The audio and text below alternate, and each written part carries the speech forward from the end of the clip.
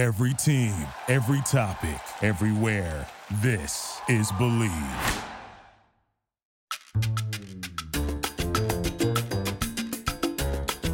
All right, everybody. Welcome once again to Mental Health Comedy.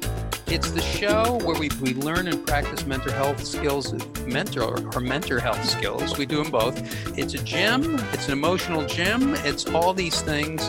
We know what physical fitness is. We don't know what emotional fitness is. I'm very excited about this show. I am Ed Krasnick. I was Mr. Anxiety 2019. I will not be resuming my crown in 2020, but I'll be doing something else. I'll be Mr. Shame for a few months, and then I'll be somebody else. No, I actually won't be. I'm learning, folks. I'm learning. And you're going to learn too. This is free mental health. How about that? All right? Where do you get that? Okay, so I'm Ed, my partner. I'm very lucky to have Jennifer Kalari, who is a child and family therapist. That's right. Somebody is actually on the show who's licensed, who knows what she's doing. And she has a wonderful organization called connectedparenting.com. And you can go there for all kinds of things, all kinds of classes, services, support services, guidance, mental health skills, all kinds of things at connectedparenting.com. Mental health is a practice. It's the world's biggest topic, but it is not yet the world's biggest practice. When it is, you will see a very different world. Right now, the world you see is the world you see. There's never been a better time to practice mental health than now. This is the time to do it. And this is the day we're going to do it. We're going to do it right now. On today's show, an old friend, very excited to have him, who is a writer. He's a quintuple threat. He's a writer, producer, director, has a new graphic novel, and also has written others. But I'm going to talk to him also about a book that he wrote years ago called Pacify Me, which is a book about fatherhood. His name is Chris Mancini. Chris will be joining us in just a minute. And we always like to have on the show, we always like to do these emotional shout-outs. We always like to welcome people in. No matter what emotional state you're in, we're welcoming you. Emotional shout-outs. If you can't figure out anything good late at night on Netflix to stop your panic, welcome. If the happiness of your life depends upon Dr. Oz, welcome. If you'd like to unsubscribe from planet Earth, welcome. If you've unpacked your Free the Chicago 7 poncho, welcome. If your positivity group is suggesting you turn this from a pandemic to a candemic, welcome. If you catch your therapist wearing pajama bottoms on your Zoom call, welcome. If life feels like another four-letter word to you, welcome. If when push comes to shove, you'd like to go back to bed, welcome. And if you're beating yourself up even now, there's always a place for you right here on Mental Health Comedy. We have a new sponsor. It's called Worry Up. It's an applet, which means it's an app that you wear like a bracelet. It's fully interactive, and every time you catch yourself worrying about something, you can click a button, and Worry Up donates $1 to a charity in need. Worry Up rewards you while making you aware of the behavior that we all have but rarely benefit from. Worry Up is the app that says, if you're not going to let go of worry, let's use it to help someone. And with our premium membership, you become a Worry Up warrior with all kinds of rewards in our online store, Worry World. If you're going to worry anyway, it's time to worry up. Okay, I want to talk a little bit about fatherhood, but I also want to talk about focus, because focus is something that is connected to mental health. And we just talked about it, Jennifer, and I'll bring in Jennifer Kalari. Jennifer, we just talked about focusing and focusing on what you want the feeling of your life to be, what you want your life to feel like, and what you want in your life. How do people practice this, or at least turn on an early warning system that says it's really time to focus on the feeling that you want to have from all the things that you say you want? Well, this is interesting because where we spend most of our mental energy is focusing on the things we don't want and we don't like and that we're unhappy about. An enormous amount of mental energy goes into focusing on the things that we don't want. And if we really just took that energy and focused on the things that are working and the things that we do want, you will literally shift your biochemistry. You will shift the biochemistry in your body. This is neuropsychobiology. Your body starts to reflect what you're thinking about, and your world becomes a reflection of what you think about. So no matter what it is, if it's, I don't know, some car you want or a job you want, or you want you want to find a partner, whatever it is, you want that thing or that person because you think you're going to have a feeling that goes with it, right? Feeling appreciated, feeling loved, having freedom, whatever the feeling is. And so the energy needs to go into finding where you already have that stuff in your life every day. Focus on that already. And then the brain starts to construct itself around what you want instead of what you don't want. And this is a practice, Ed. We talk about this all the time. Most people aren't even aware of how much they just rant and complain, and how much of our mental energy is just, oh, now I have to do this. And of course, that's never going to work the way I want to. And that's just a dialogue, a running dialogue in our minds all the time. And our mind and our body is very connected. So whenever we're having thoughts that are negative or worrisome or angry, the limbic system in the brain doesn't know we're just imagining it and ranting about it. It thinks it's actually happening. So you start getting adrenaline and cortisol and all kinds of other chemicals in your body that set you up for, meeting everything in life that way. Well, I think, it's interesting. And there are teachers, if you know about this world at all, you know about people, you know about Abraham, and you know about Neville Goddard, and you know about all these things that you see on YouTube. The things that we say we want are great, but we're tuned to the wrong radio station. We're actually tuning into what we don't want. Yeah. And that is simply because we're not aligned with the feeling and the sensations and the specificity of what we do want. Mm-hmm. So we're tuned to so you're playing the wrong radio station. You're listening, you're trying to get something on iTunes, but you're on Stitcher. You can't hear the podcast that you want of happiness because you're on the wrong radio station. That's right. And so focus is like a big thing of mental health. I mean, you think about it. What you're thinking is, I'm not going to have any money. I'm not going to be able to pay my bills. I'm worried about this. I'm worried about that. I'm focused on those things. Nobody likes me. Yeah. Other people are different than me. I'll never have what they have. Mm-hmm. They're rich. I'm poor. These things are putting you in a different zone.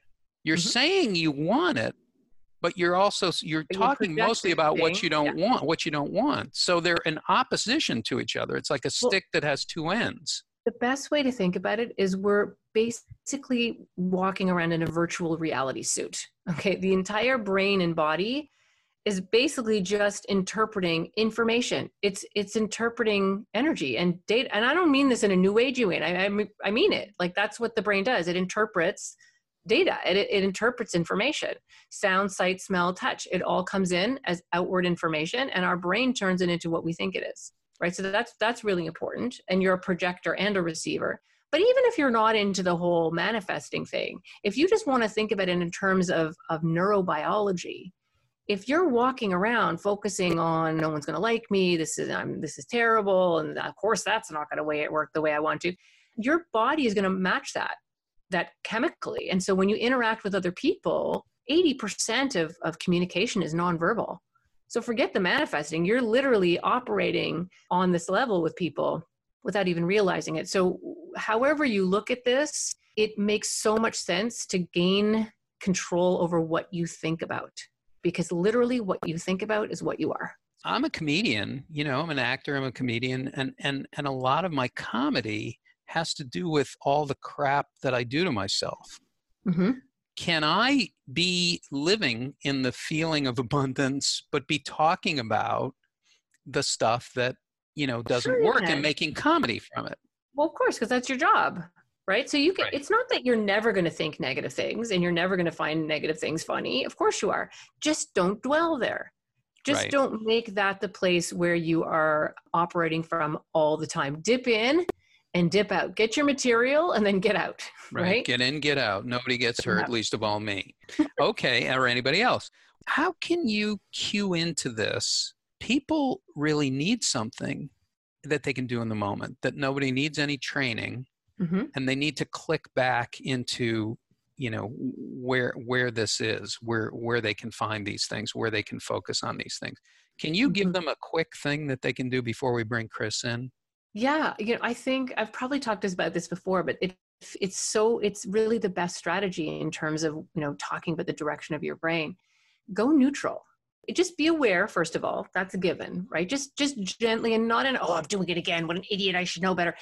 Just don't be nasty to yourself. Just be aware. Oh, look at me. Here I am being negative. That's interesting. And it's very hard when you're negative and you're complaining, your brain thinks it's saving you, right? And it feels kind of good a little bit. Like complaining, it doesn't help, it doesn't do anything. But you kind of, it's almost like you're complaining out into the atmosphere and you're hoping that somebody's going to come down and make it right? You got your hands to the sky going, can you believe this? Look at what's happening. There's some crazy belief that somebody's going to see how unfair it is and just make it right. And nobody's going to make it right. You're going to make it right. You're the one who's going to change it, right? So that's the first thing, is just be aware of your thoughts. Be aware of what you're thinking. Start there. And then go neutral. So if you're ranting, let yourself rant for a minute or two. You're not going to be able to shut it off right away. And then try for a few seconds, for a minute or two, just to think about something neutral. Think about something you see out your window, or how good your coffee tastes, or how soft the sweatshirt is that you're wearing, or you really do like that color on the walls. Like anything, butterflies, I don't care. Think about anything else other than, just break the cycle a little bit. And then your brain's going to go, what are you doing? You should be back here being negative, complaining. And then you'll get sucked back into that again. And then you become aware again. And then you pull yourself out for longer. And it's literally just, in the beginning, you are creating new neural pathways. You're creating new brain firings, which, Ed, you say this all the time, is a practice. So just start with that. Go neutral. Go neutral and see if you can just take a few minutes and break from the negative cycle, and just start there. Things that you like, things that you love, things that are in front of you, things that you're experiencing in the moment. Yep. Things that are working. If you're at a stoplight and you're complaining about the traffic, I'm not going to be late. This is crazy, the traffic. Just say, you know what? How cool is this? That all the people that went into making street lights, like, think of the thousands of people that did that. And like, thank God it's not all green, because we don't, just anything that you can already find that has order, that's predictable, that works. And it's all around you. It's just we don't focus on it. Yeah, there's a great show on Netflix now called Connected, I think, and it's from the people from Radiolab, Latif Nasser, and it's great because it talks about all the connections in the world, that everything is connected, everything, and it has these great stories about it. But yeah, connections, and I like what Thich Nhat Hanh says about that stopping is an action, and that if you're in a stoplight, it gives you an opportunity to stop. Mm-hmm. And take a breath, and that stopping is actually a very proactive thing that you can do. It's not a resignation. It's an opportunity to stop and have a neutral thought, or have a grateful thought, or have a breath. And these are all things that build neural pathways, like Jennifer's saying, and that build your mental health, which is what we're trying to do. The world is having a breakdown. Pretty much. So the world is having a complete breakdown. So this really is an opportune time to actually gain some mental health and to practice it. It's not like an elective. This is something that we have to do this. We have to do this for ourselves and each other. Now I want to bring in our guest today, Chris Mancini. I've known for a long time. I mean, we used to do stand-up shows in the back of Borders books. That's how long we've known each other. He had a show. It was a great stand-up show. And we've created shows. We've done things together. Chris is a director. He's a writer. He right now has a project, a graphic novel called The Rise of the Kung Fu Dragon Masters. And before that, Long Ago and Far Away was another project. Author, comic writer, director, former host of Comedy Film Nerds, which is a great show. Father, we'll talk about that. Chris Mancini. Chris, are you still there? Yeah, absolutely. So great to be here, Ed. And I appreciate it. I was just thinking as you were talking, like all the stuff we had done together. And I was thinking, I need to dig up some of those pilots that we oh my God. They were so Still much in fun. search of one of the best things ever done. We did a lot of fun stuff. Well, now you're doing a lot of work. Now, what's interesting is Jennifer was talking about, the brain and how it works. It was already fascinating. I'm not even sure. It was so good, the top of your show. I don't even know what I can add at this point. Well, no, here's the thing. I mean, you're a sci-fi guy. So my question is to you, is there mental health in sci-fi? Which I think there is. one of the things I was thinking of is like I normally do walk around with a VR suit. So now after the dialogue up top, it feels like now I'm wearing two.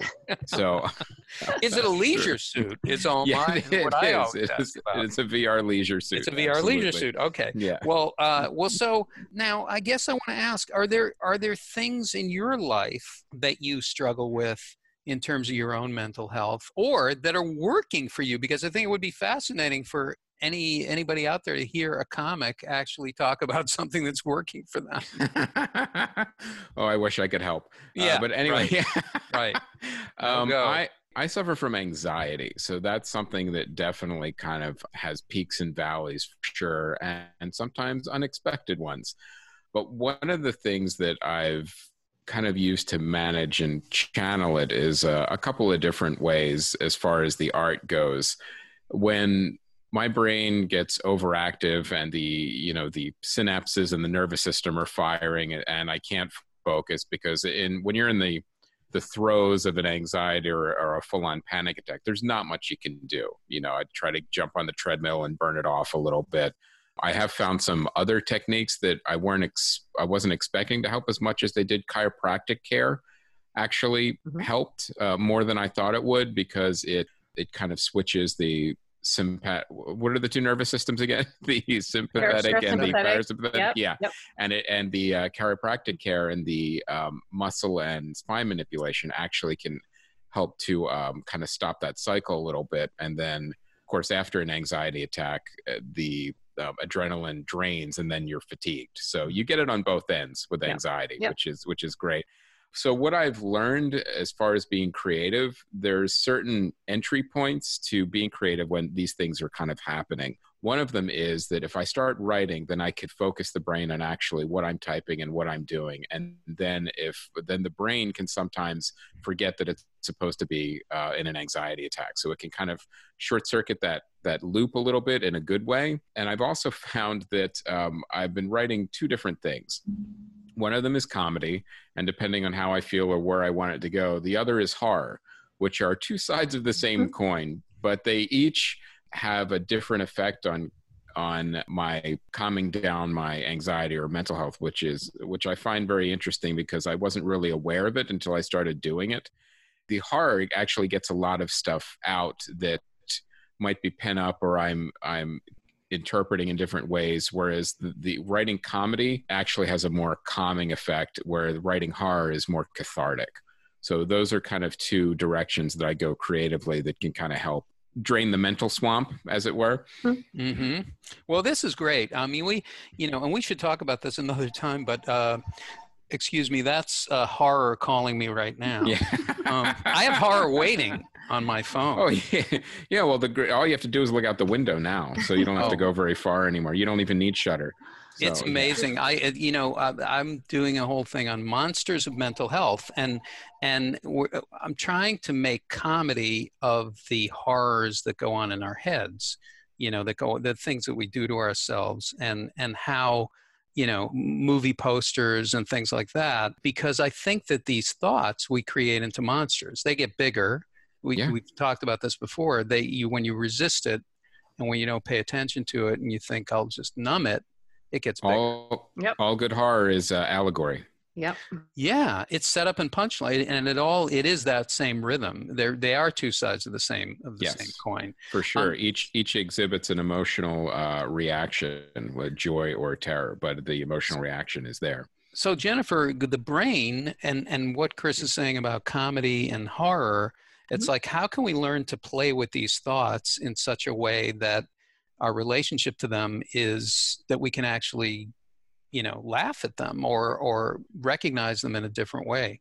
So it's interesting because anxiety, I always say anxiety is a beast, right? It is. Like it likes to be fed. It is the hungry, greedy emotion. For sure. And the more you feed it, right, the bigger it gets. And that's funny that you're talking about horror, because that's definitely a thing, but it is, it's very greedy. And so two things. One, and I think it's so interesting that you're talking about horror, because in the end, you're the thinker of the thoughts and the feeler of the feelings, right? Ultimately. And so a lot of being able to deal with anxiety is to not run away from it, but to stand still, stop running, stand still, walk towards it, and then it usually shrinks. It's just that everything in your brain is going to tell you that's not possible. And we'll talk about that in a second, because anxiety can be this very loud narrative in your head that makes you suspicious of every strategy, and don't use that strategy and don't bother trying that because it'll never work, because anxiety doesn't want to go away. It thinks it's saving you. I mean, this anxiety gets a bad rap. It's not actually the boogeyman. It really is self-preservatory. It loves you, and it thinks it's a fantastic job of keeping you alive. Anytime you're anxious and you run from something, or you avoid something, or you sit on the internet and look up 15 ways that neck pain could kill you, whatever loop you get stuck in, every time you reward it, it thinks you're only here because you did that. Right? And it's like, well, great. My person's still alive. I'm pretty good. You know what? I'm going to start this anxious tomorrow. And in fact, I might crank it up a little bit just to make sure my person survives the day. Right? So when I work with little kids, especially when I try to teach them strategies, their first instinct is, I don't want to learn them. I don't want to do any strategies, because the anxiety doesn't want you to learn how to get rid of it. It thinks you need it to survive. So why am I going to learn some stupid strategy that's going to get rid of anxiety? So it's learning to recognize the voice of the anxiety versus your own kind of higher self or inner self or wiser self, or however you want to call it. And it's very difficult to tell the difference between those two voices. And anxiety can be so overwhelming, and it can happen so fast. Like, you can be feeling fine, and then out of nowhere, it's just kind of generalized and it hits you, or you get that drop. It right? sneaks up on you. Yeah, it sneaks up. And you know that feeling. It's like your stomach's dropped out, right? It's like this awful feeling, and it can come from the most innocent little thought, and then before you know it, you're flat out. So part of it is, and it goes back to what Ed and I were talking about, is this practice, right? Of, first of all, recognizing when it's the anxiety, and then having a number of different tools over time where you can kind of, drive the car instead of letting it drive you. And that's what happens with anger, anxiety, depression. They're all related, right? They're all kind of weird little triplets. And your feelings end up controlling you instead of you controlling your feelings. One of the neatest things to think about, and I've talked about this before on the show, is that anxiety and excitement are actually identical. Like, if you're taking an MRI, you can't tell the difference. You can't tell what's lighting up. So extreme creativity and extreme excitement and anxiety are very similar. So if you're not in a full-on panic attack, but you're feeling that kind of fluttery feeling of anxiety, you can tell yourself, I'm excited. That's creative energy. That's not anxiety, that's energy. One of the simplest things anytime you're feeling any anxiety is to just take a moment, recognize it in your body. Because the first thing we do is like, oh no, oh God, I'm getting anxious. What do I do? And then you either jump on the treadmill or pop a pill or dive a Netflix hole or smoke something, whatever. People want to do something external right away because the feeling is miserable, right? Chris, you know that. It's miserable. Like every nerve ending in your body is firing at the same time. Yeah. It's miserable. It really is. And the best way to think about it is, if you were in an elevator and all of a sudden you hear the cable snap and you're just kind of barely hanging on by some wire, and someone's going, you know what? Do some breathing. Think about your happy place. You're like, are you kidding me? Right? It really feels like that, especially when you're having like elevated anxiety or a panic attack. But the important thing about it is to know you're still the thinker of your thoughts, and it's just information. It's just energy. So the first thing you do is say, okay, this feels miserable. I can feel it in my stomach. I feel like every nerve ending in my body is on fire, but this is information. This is data. Okay, this is just energy. And this is going to sound so crazy, but you actually let yourself feel it. You kind of lean into it a little bit instead of lean away. The second you try to lean away, your anxiety goes, well, what's he doing? He's jumping on a treadmill. He needs to be focused on what I'm trying to tell him to be scared of. And usually the treadmill is a great strategy because your body just wants you to run. So it thinks you're running, which is kind of great. But when you get off the treadmill, it's still there waiting for you sometimes. Not every time, but often. One of the strategies is to lean in, to turn around. And this is what's so neat about horror writing. When you're writing about the scariest things, you own them. You're in control. You're the writer of the story. It's the same kind of idea. So you imagine that this is the feeling in my body. This is what it feels like. And you're almost really like reading it, decoding it, just like a computer. Okay, I'm taking in this data. You're reading it, you're feeling it, and then you're releasing it. And as simple as this sounds, this will not work in a severe panic attack, but when it's just starting, this can be a great strategy. Couple that with relaxing your tongue, putting your tongue on the bottom of your teeth, and just relaxing your stomach, slowing down your breathing, drop your shoulders, change your breathing, and tell yourself this is creativity, this is energy, this is excitement. Wow. That's great. I'm glad you're recording this, Ed. You're I mean, this is what we need to hear all the time, right? Your body is preparing you. Your stress, we've been told for years, is there's a stress management industry, and they make a lot of money off of telling people that they should be afraid of stress. And really, stress is your body's way of preparing you for something. So if you talk to it, if you relate to these things differently and you actually say, you're preparing me for something, I feel you in my body, thank you, I'm excited, I'm getting excited for something that's coming, I'm all prepared. Mm-hmm. It actually changes the way stress works in your body. You're talking to it. And it's the same thing with any feeling or any thought. You can actually talk to it, you can relate to it, you can turn and face it. It sounds like, oh, come on, you cannot. Actually, you can. Mm-hmm. We're creating all this crap. We are creating it all the time. And that's part of the way Jennifer says our limbic system works. It's our limbic system's job in the brain to keep us safe, to keep us protected. Mm-hmm. The thing is, we don't have tigers chasing us, and when you're standing in line at ATM, we might. We have the show on Netflix that is fantastic. But no, I mean the Tiger King. We're all Tiger Kings in some aspect. This is really interesting and important stuff. And I guess the way to exercise this, to practice it, is that you can do it in any moment, and to not wait for when you're in the middle of a full-blown panic attack to say, maybe, go ahead. Well, I'm just to tag onto what you're saying, Ed, if you have time to worry, you have time to work on strategies that help you not worry. You're worrying anyways, so you might as well add some strategies that actually help.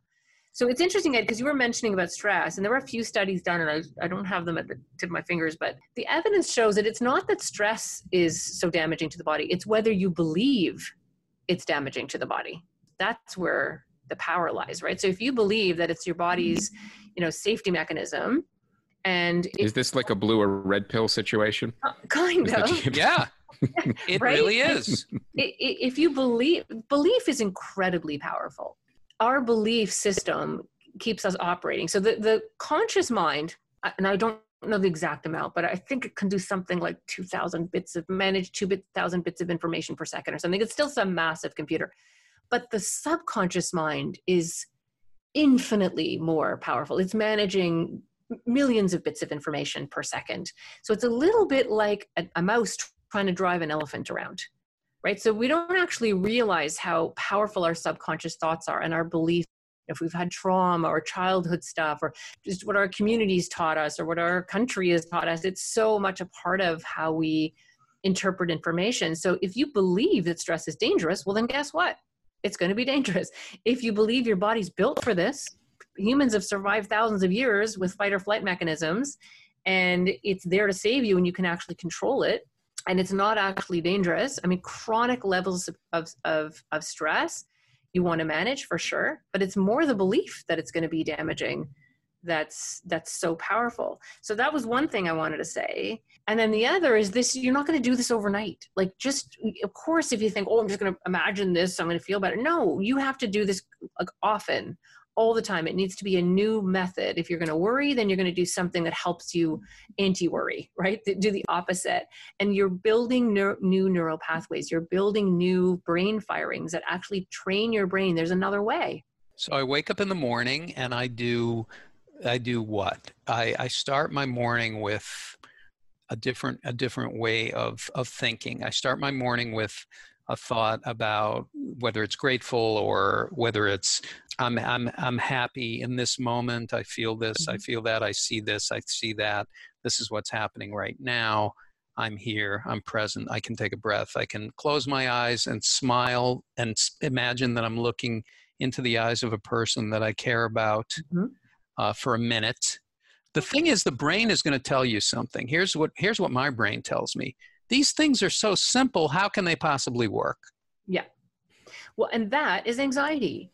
It doesn't want these things to work. And of course, it's not going to work the first time you do it. It took you how many years to get this way, right? That's what I tell my clients. Like, you've been thinking this way for years and years and years. You're not just going to have an awakening and think about it differently, and then tomorrow is completely different. This is a practice. And you say this all the time, right? You have to train your brain to think what you want it to think, and to ultimately feel how you want to feel. And look, you were talking about waking up in the morning. You wouldn't wake up in the morning and go, well, I'm put on the same clothes I wore yesterday. You'd get up and you put something else on. You don't have to wake up and wear the same emotional clothing you wore yesterday. And so to open your eyes and decide, okay, I'm gonna be in a different spot this morning, and it's either thinking about something neutral, or thinking about some things you're grateful for, or imagining people you love and looking right into their eyes and telling them something that you admire about them. Change the lens, right? And start your day. Yeah, thoughts are not automatic. You're thinking them. You can actually reach for different ones. You can choose different, and it doesn't mean denying. It doesn't mean living putting your head in the sand emotionally, but you can choose better thoughts. Marcus Aurelius, the emperor, who I talk about him all the time. I call him Mark. He, what was it, 70? You have a Zoom call with him later? I do. He's got a seminar. He's got a webinar. Yeah. So what does he say in 78? This is like thousands of years ago. The guy says, the happiness of your life depends on the quality of your thoughts. There you go. This is a Roman emperor. He's talking thousands of years ago. How did he know this? Yes. Well, he knew it was coming too. Yeah, he did. He couldn't help the fall, could he? Yeah. Well, you know what's interesting, Ed, is as often as many people think, like, how is this so simple? How can it work? If you're really quiet and still, most of us also know this. You don't need to be Marcus Aurelius. There's a part of you that goes, yeah, that really does make sense, right? But what I can't promise you is that it's easy. It's not as easy as grabbing a glass of wine. It's not as easy as diving into a Netflix hole. It's not as easy as a pill. It's not. Listen, I don't want people to hear that there's not a place for medication. There can be. But we're always looking for a quick fix, and we're literally trained from the moment we open our eyes as babies to not feel. Feelings are bad. Run from them, hide from them, do something, buy something. And really, feelings are meant to be felt. And when you feel them, and when you turn and instead of running away from it, run towards it, let it register in your body and use the breathing techniques and not run from it, you'll start to change everything. And it's interesting that we're talking about horror films, and not that some people cannot handle horror films at all. Although ironically, so that's my dog's barking in the background. Many anxious people love them because it puts them into a state where they can actually be worried about something that's real on the screen rather than something that's happening in their head. Yep. But it's cathartic anxiety. Yes, absolutely. But here's what's so cool. So if you're watching a show, it doesn't even have to be a scary show. Every movie or show has like a moment where the music's matching and the tension's building, and your own body can't tell the difference between something you're watching. So the next time you're in a really scary part of a film, take a moment and turn towards the fear. Breathe, drop your tongue, remind yourself that it's a movie, and see if you can drop that anxiety in your body while watching this episode or this particular point in the film. Just practice that. Don't even practice it in your real life. Practice it when you're watching movies or episodes of shows, and just get good at it there, right? Build the neural pathways there. Then you'll actually have some of that neurologically in place. You'll have some hardware that you can actually use in your real life. So I should do some breathing techniques while I'm watching Lovecraft Country. Yes. Yes. You should not fear The Walking Dead anymore. You should embrace it. Because that's actually a pretty interesting technique. That's really a great experiment. I would invite the listeners to do that. Get your favorite horror. I'm actually going to try it because it feels like it's like, okay, it's this is like the practice round for the actual anxiety. I think that's You're just building hardware. That's what you're programming your own brain. That's what you're doing. They say that life is not a dress rehearsal. It actually is a dress rehearsal. You're actually rehearsing all the time. I always think about personal horror movie trailers that go on in your head all the time. We all have these personal horror movie trailers. And Chris, I always think about When a Stranger Calls, because I always think we've traced the call. It's coming from inside your head. Right. Right. That's right. That's the trailer that you're living. Mm-hmm. It's coming from there's nobody outside the house. Mm-hmm. It's coming from inside your head. Yeah. Switch it up. I just want to switch gears a little bit. A little bit about fatherhood to check in with you. Absolutely. So pacify me. So you wrote this book. You were Yes. preparing. You were trying to help other dads who would be preparing. I was, and it was just like you had said. I just had so much anxiety about being a dad. And now you've been a dad for how long now? 100 years. Yeah, it feels like that. Yeah. Your daughter is 15. She's 15, yeah, and my son is 12, and now they're home doing the online learning. So everyone's really happy about that. So and how does this all manifest itself in terms of being a dad? Because you're talking about anxiety and being a father. What do you struggle with as a dad? Well, it was a real journey. I mean, like I used to say, like when my wife was pregnant, I was the one throwing up. But writing the book and actually going through it, it was one of those things where like my life is over. I'm going to be, nothing's going to be the same. Everything's going to change. And when you're holding that beautiful baby in your arms, then everything just kind of melts away and everything becomes manageable. And you realize that this isn't the end of everything. It's the beginning. Things are changed. I mean, I make the point in the book where like, if fatherhood doesn't change you, you're doing it wrong. Right. But, yeah. Right.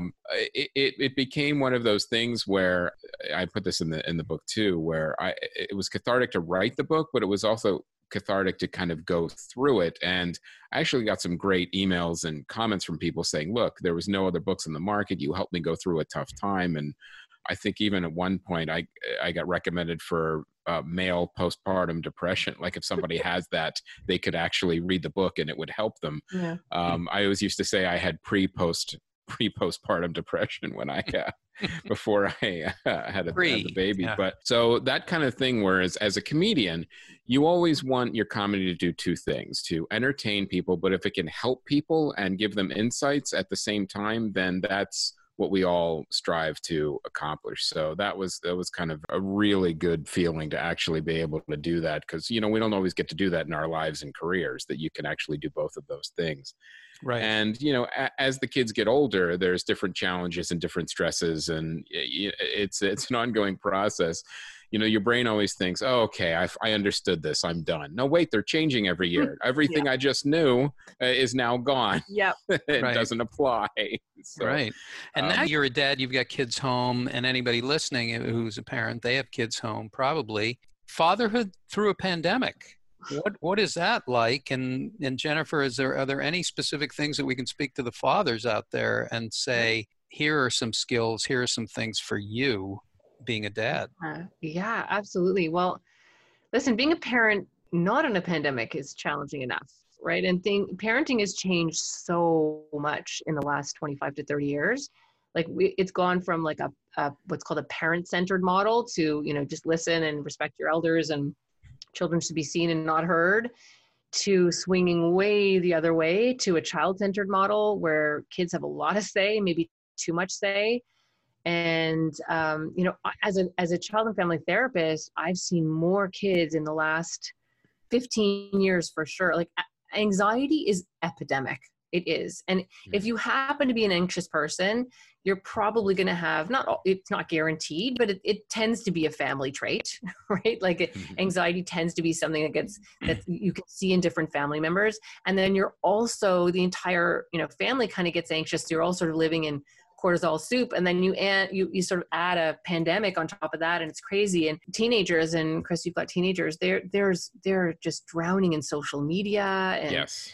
all of these apps. And social anxiety is off the charts with teenagers. It's like you can only monitor so many screens.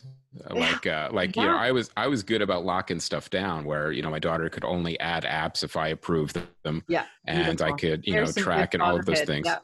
Yeah. It's all good, but it doesn't control what she's watching when she goes to a friend's house. No, it doesn't. And it's like, you can't control all of it. It's here to stay. It's probably going to get more complex and worse before it gets better. And so that makes parenting really challenging, because I'm seeing so many teenagers who are just, the Snapchat and Instagram, and they're just, it's all they think about. And how many conversations do you have to say with teenagers? Oh my God, you're not going to be a millionaire influencer. Stop. Do your math.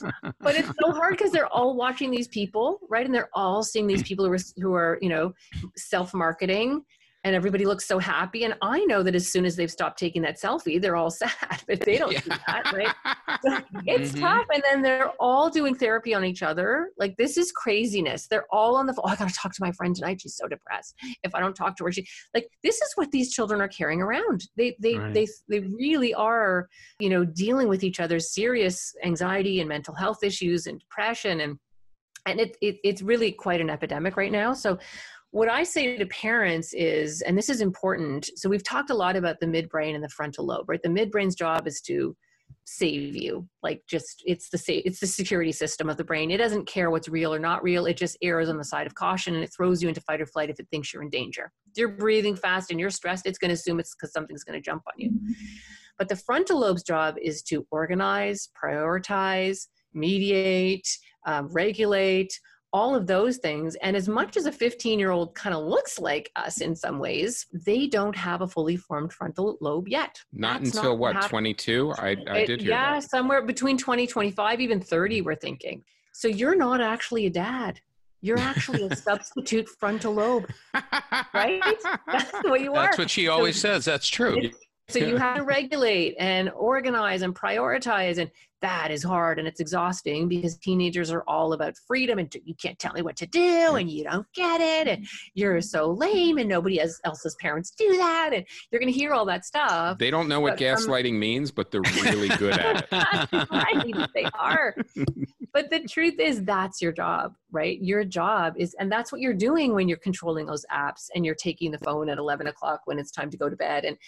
And we need to do those things. And I think so many parents, I mean, they love their kids and they want to do a good job and they want their kids to be happy, and kids are going through a lot. They're worried about stuff we didn't have to think about when we were teenagers. Global warming, and so many teenagers, I don't even know what the world's going to look like when I'm 30.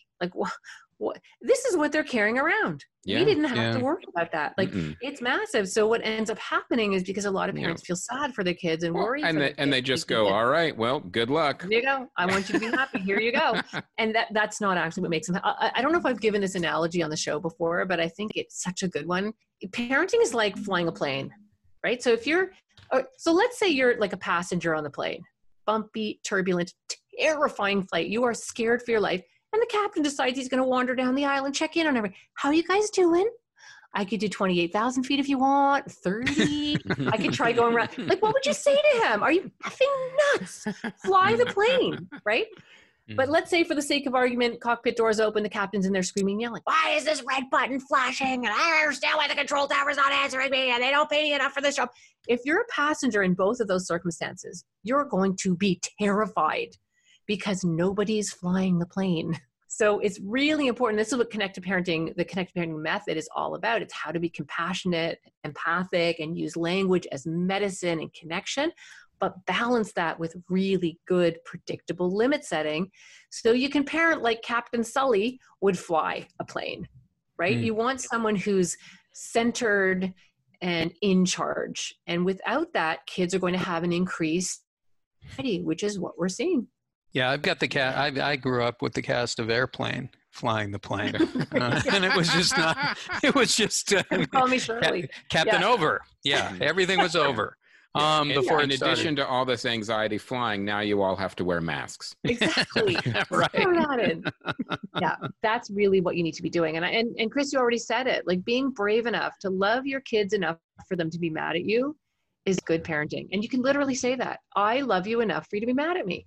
But you're handing your phone in, or you have an actual homework time. You have to finish your homework before you get your stuff that you're allowed to do, the must-dos before can-dos, staying neutral, setting limits. That's all love too, right? And that's where absolutely we may be falling down a little bit as parents, and not because we don't care. We care too much maybe, but seeing that as love, I think, is a really important thing. And kids will tell you, teenagers will tell you.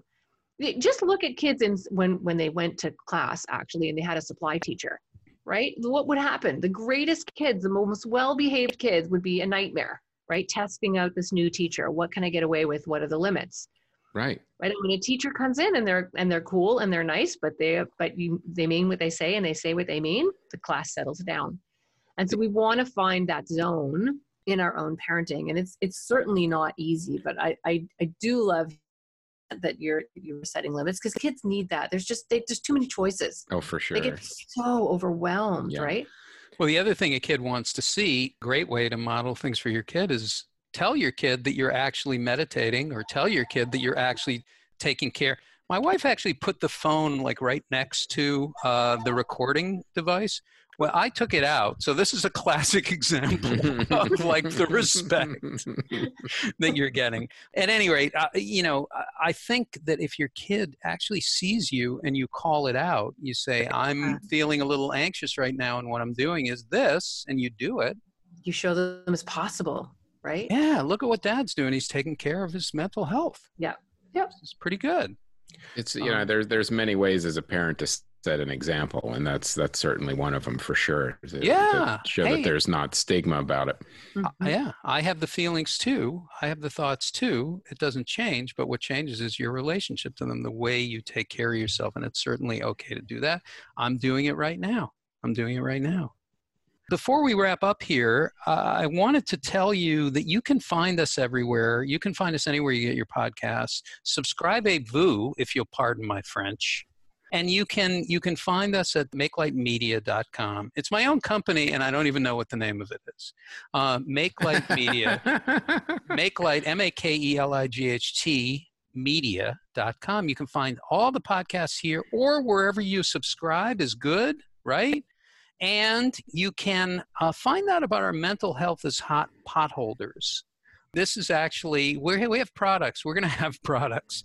But we want you to write to us. You can find us on Facebook. You can find us on Instagram, Mental Health Comedy. Write in and tell us how you're doing. Tell us what works for you, or a skill that you've actually used that you've heard on the show. I've had a lot of people tell me this. They've heard the show. They've used a skill. It's worked. And we're building a nice community here. So I just want to thank you for doing that. Thanks for listening. We appreciate it. And let's build mental health. We're getting free mental health here. We're promoting free mental health. Look for Chris. Look for all of his work. The Rise of the Kung Fu Dragon Masters. I know that'll be coming out soon. Where can they find you, Chris? Where should they go to get all your information? For podcasts and comics and everything that I'm kind of working on, they could just go to whitecatentertainment.com.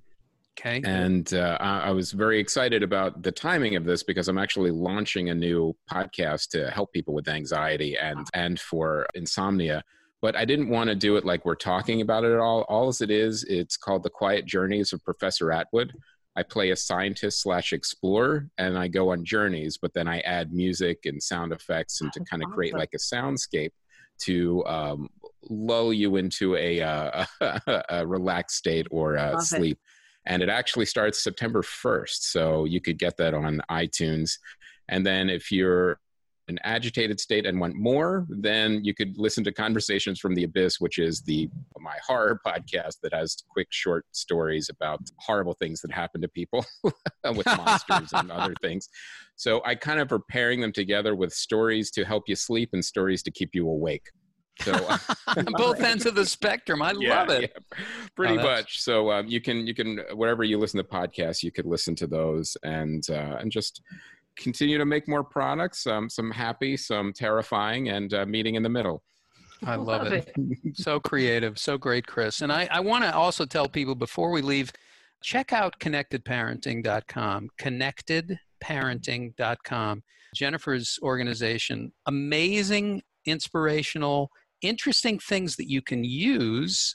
I've learned a lot just in this hour. Oh, good. I'm so glad. It's fantastic. Connectedparenting.com. We have a sponsor, and our sponsor is called Mind Movies, MINDMOVIES, mindmovies.com.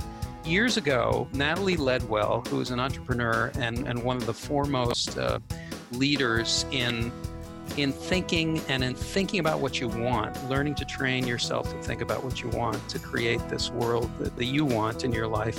She had a brilliant idea. She created digital vision boards. So it's a vision board, but it's digital. you drag and drop all of these things that create a little movie, and you do it in very quick time, and then you watch the movie. You watch the movie of what you've created. She's been very successful helping others to realize their dreams and happiness. It's all based in science.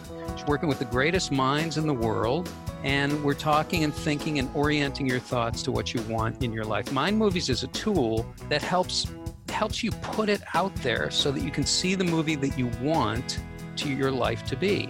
Transform the movie in your head with Mind Movies, mindmovies.com.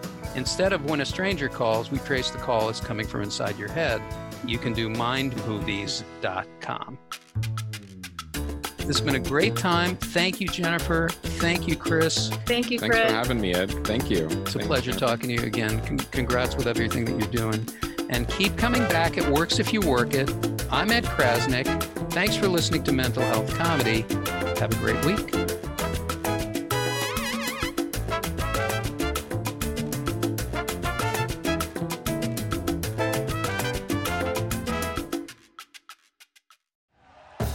Thank you for listening to Believe. You can show support to your host by subscribing to the show and giving us a 5-star rating on your preferred platform. Check us out at Believe.com and search for BLEAV on YouTube.